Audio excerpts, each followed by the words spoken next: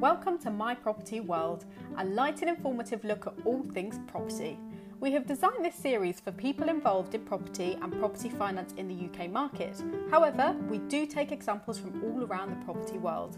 Our aim is for us to make money from property together, whether that be buying, selling, financing, trading, or getting involved in a deal in another way. We do this by informing, entertaining and enjoying ourselves talking property, which gives you a chance to get to know us, what we're up to, and to check us out until you're ready to make money together. In the meantime, My Property World is free and fun, so plug in your headphones and enjoy. We would love for you to like, share and comment, so please do on social media. And if you have questions, ideas for topics or deals you would like to explore, we're always looking for guests, so get in touch via the My Property World profile.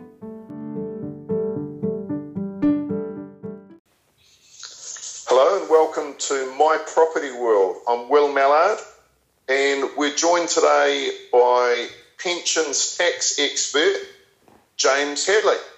James's business is the sponsor of My Property World podcast, and you can get hold of James and his team online on their website propertyfrompensions.co.uk.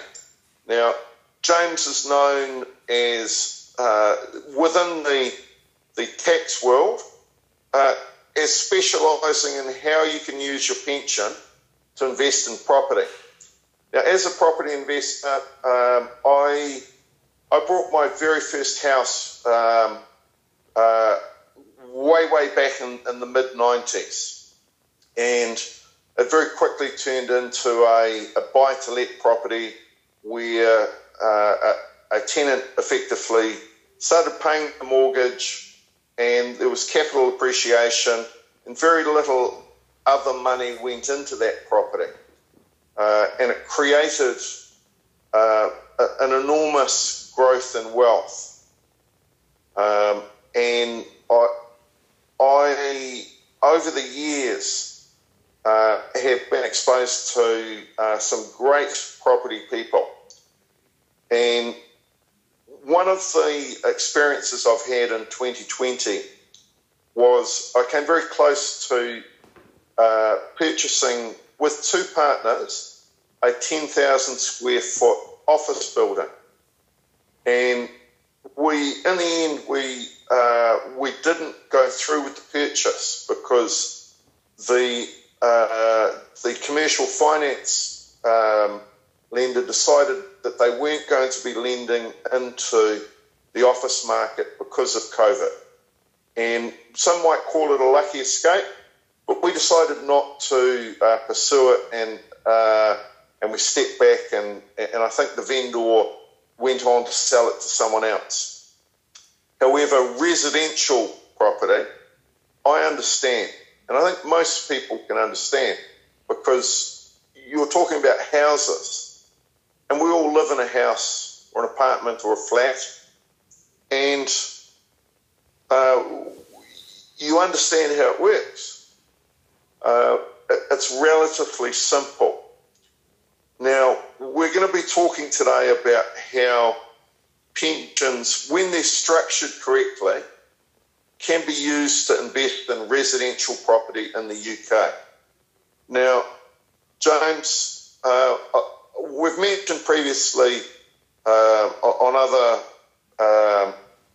podcasts that someone can get on to a discovery call with you or one of your team by going online, propertyfrompensions.co.uk, and find out how they can get their pension money working in property. But I'm fascinated with this concept, because most people that looked into this will tell you it's impossible. You can't invest your pension in residential property. You're not allowed to do it. Prove me wrong. Okay, well, I don't want the conversation to turn into an adversarial one, because you're much bigger than me. But I forgive people for being ignorant to the fact that pension schemes can invest in residential property. There are many examples that I can give where they invest in residential property. But the first thing to be clear on is that the way tax legislation, pensions are ultimately a matter of tax, the way tax legislation works in the UK is that investments within pension schemes aren't prohibited at all. The government, HMRC, don't specifically say that a pension scheme cannot invest in a particular asset class. What they do is they treat people as adults, which I think is great, and they use tax to discourage investments that they're not happy with. So, first and foremost, the misconception that people have is that a pension scheme can't invest in residential property. It can. But if it doesn't invest in it the right way, there is a penal tax charge of 55% of the amount invested. So that claws back any tax relief that the pension scheme may have had, and then some. Okay, so while it is possible, getting it wrong has some quite serious consequences. But when pensions legislation was overhauled in Finance Act 2004... So just to be explicitly clear, you set this up in the wrong way, you're going to get smashed with a 55% tax bill on the money that you put in, not the money you've earned. No, absolutely. So, in a simple example, if you were to put £100,000 into a property deal and you structure it incorrectly, you will get a £55,000 tax charge on that investment. Wow. Okay, so we've established it's important to structure it properly. How do we do that? Okay, there are more than 3 exemptions in the legislation, but there are 3 clear exemptions in Schedule 29A of the Finance Act. And roughly they fall under the headings of real estate investment trusts, what HMRC deemed to be other kinds of vehicle, and trading concerns. So let me just run through quickly what those are. And when I say those exemptions, if a pension scheme buys into one of those vehicles and that vehicle subsequently invests in residential property, it is okay. There is no unauthorised payment charge. There is no 55% tax on the investment. But those vehicles themselves need to qualify for the exemption. So out of those 3 terms that I've listed, real estate investment trust is the one that people have heard of the most. While they're not mass market in the UK, there are still less than 100. The legislation has been around for about 15 years. And these are the ones that you see listed on the public exchanges, like effectively on the stock market. Yeah, absolutely. And some of them have had massive drops in value this year due to their exposure to high street retail. But yeah, that's right. One of the conditions of a real estate investment trust is that it is listed on the stock market.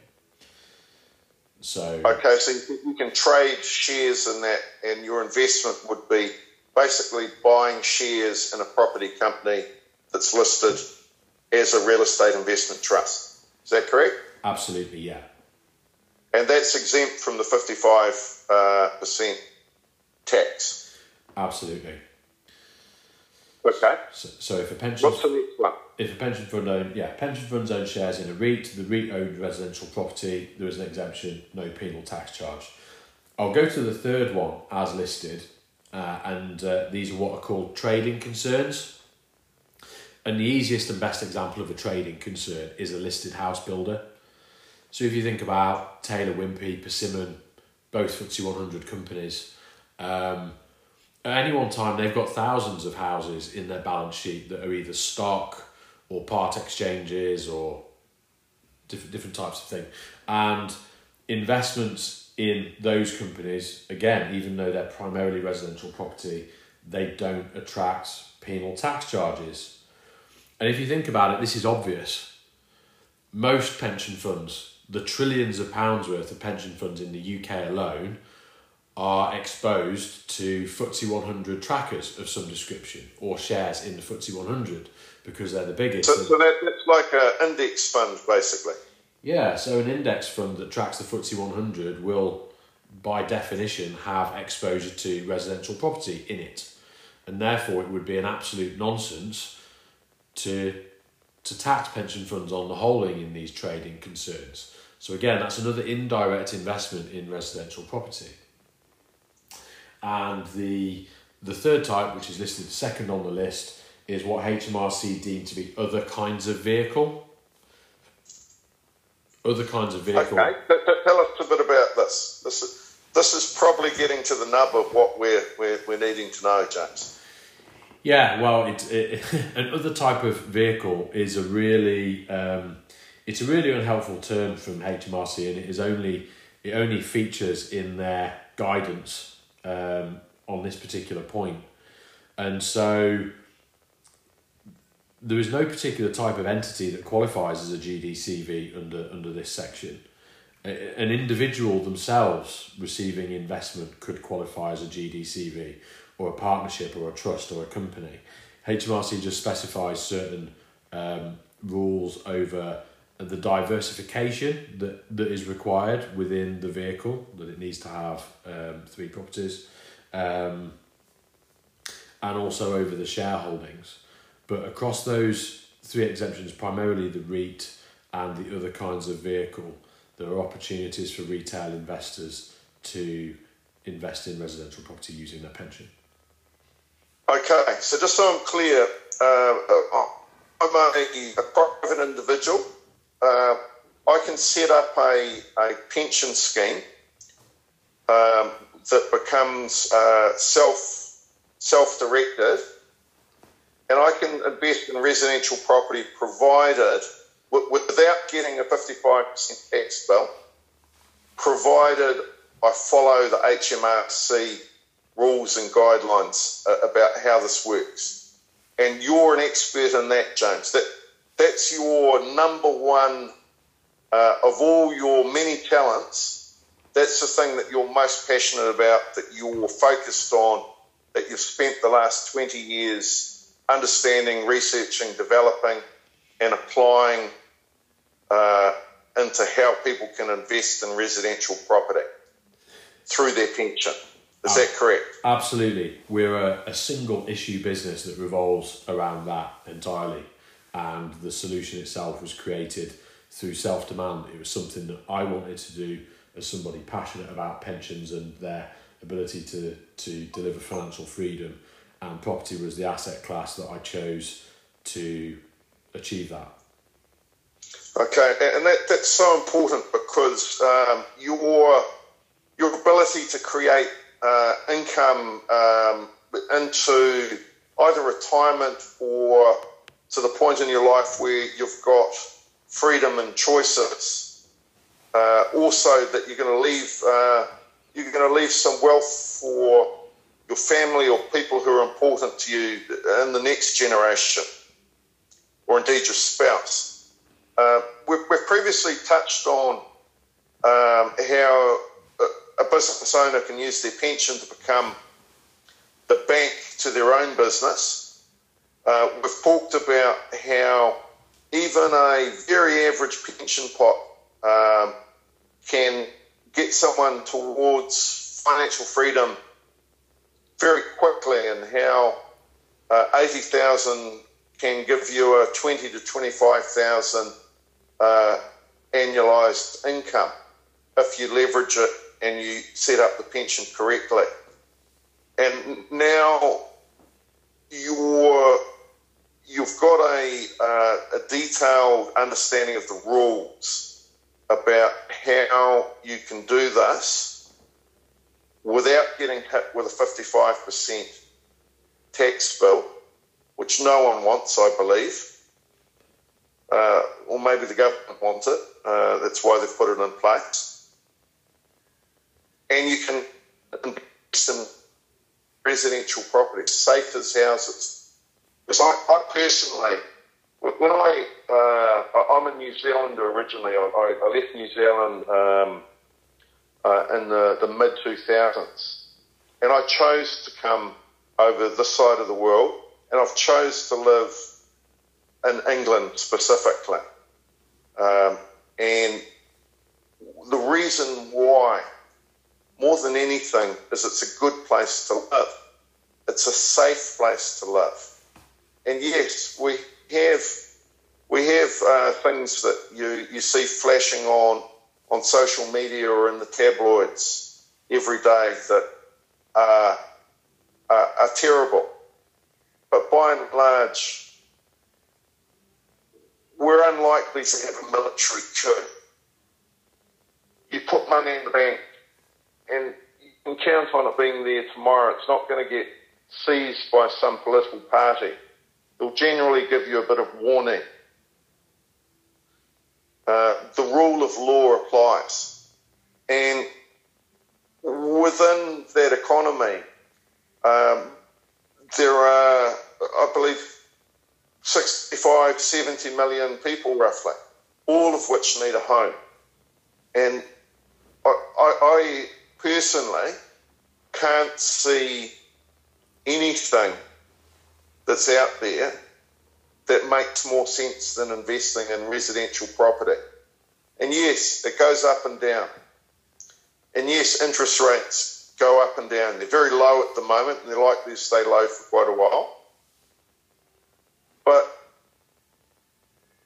when you own residential property, you've got an ability, if you've got it to a good habitable standard, you've thought about where you've bought, you've thought about how can you provide a good product that demands of a person. They're going to pay you some rent in a lot of cases, such as social housing, which I'm very passionate about. The government's going to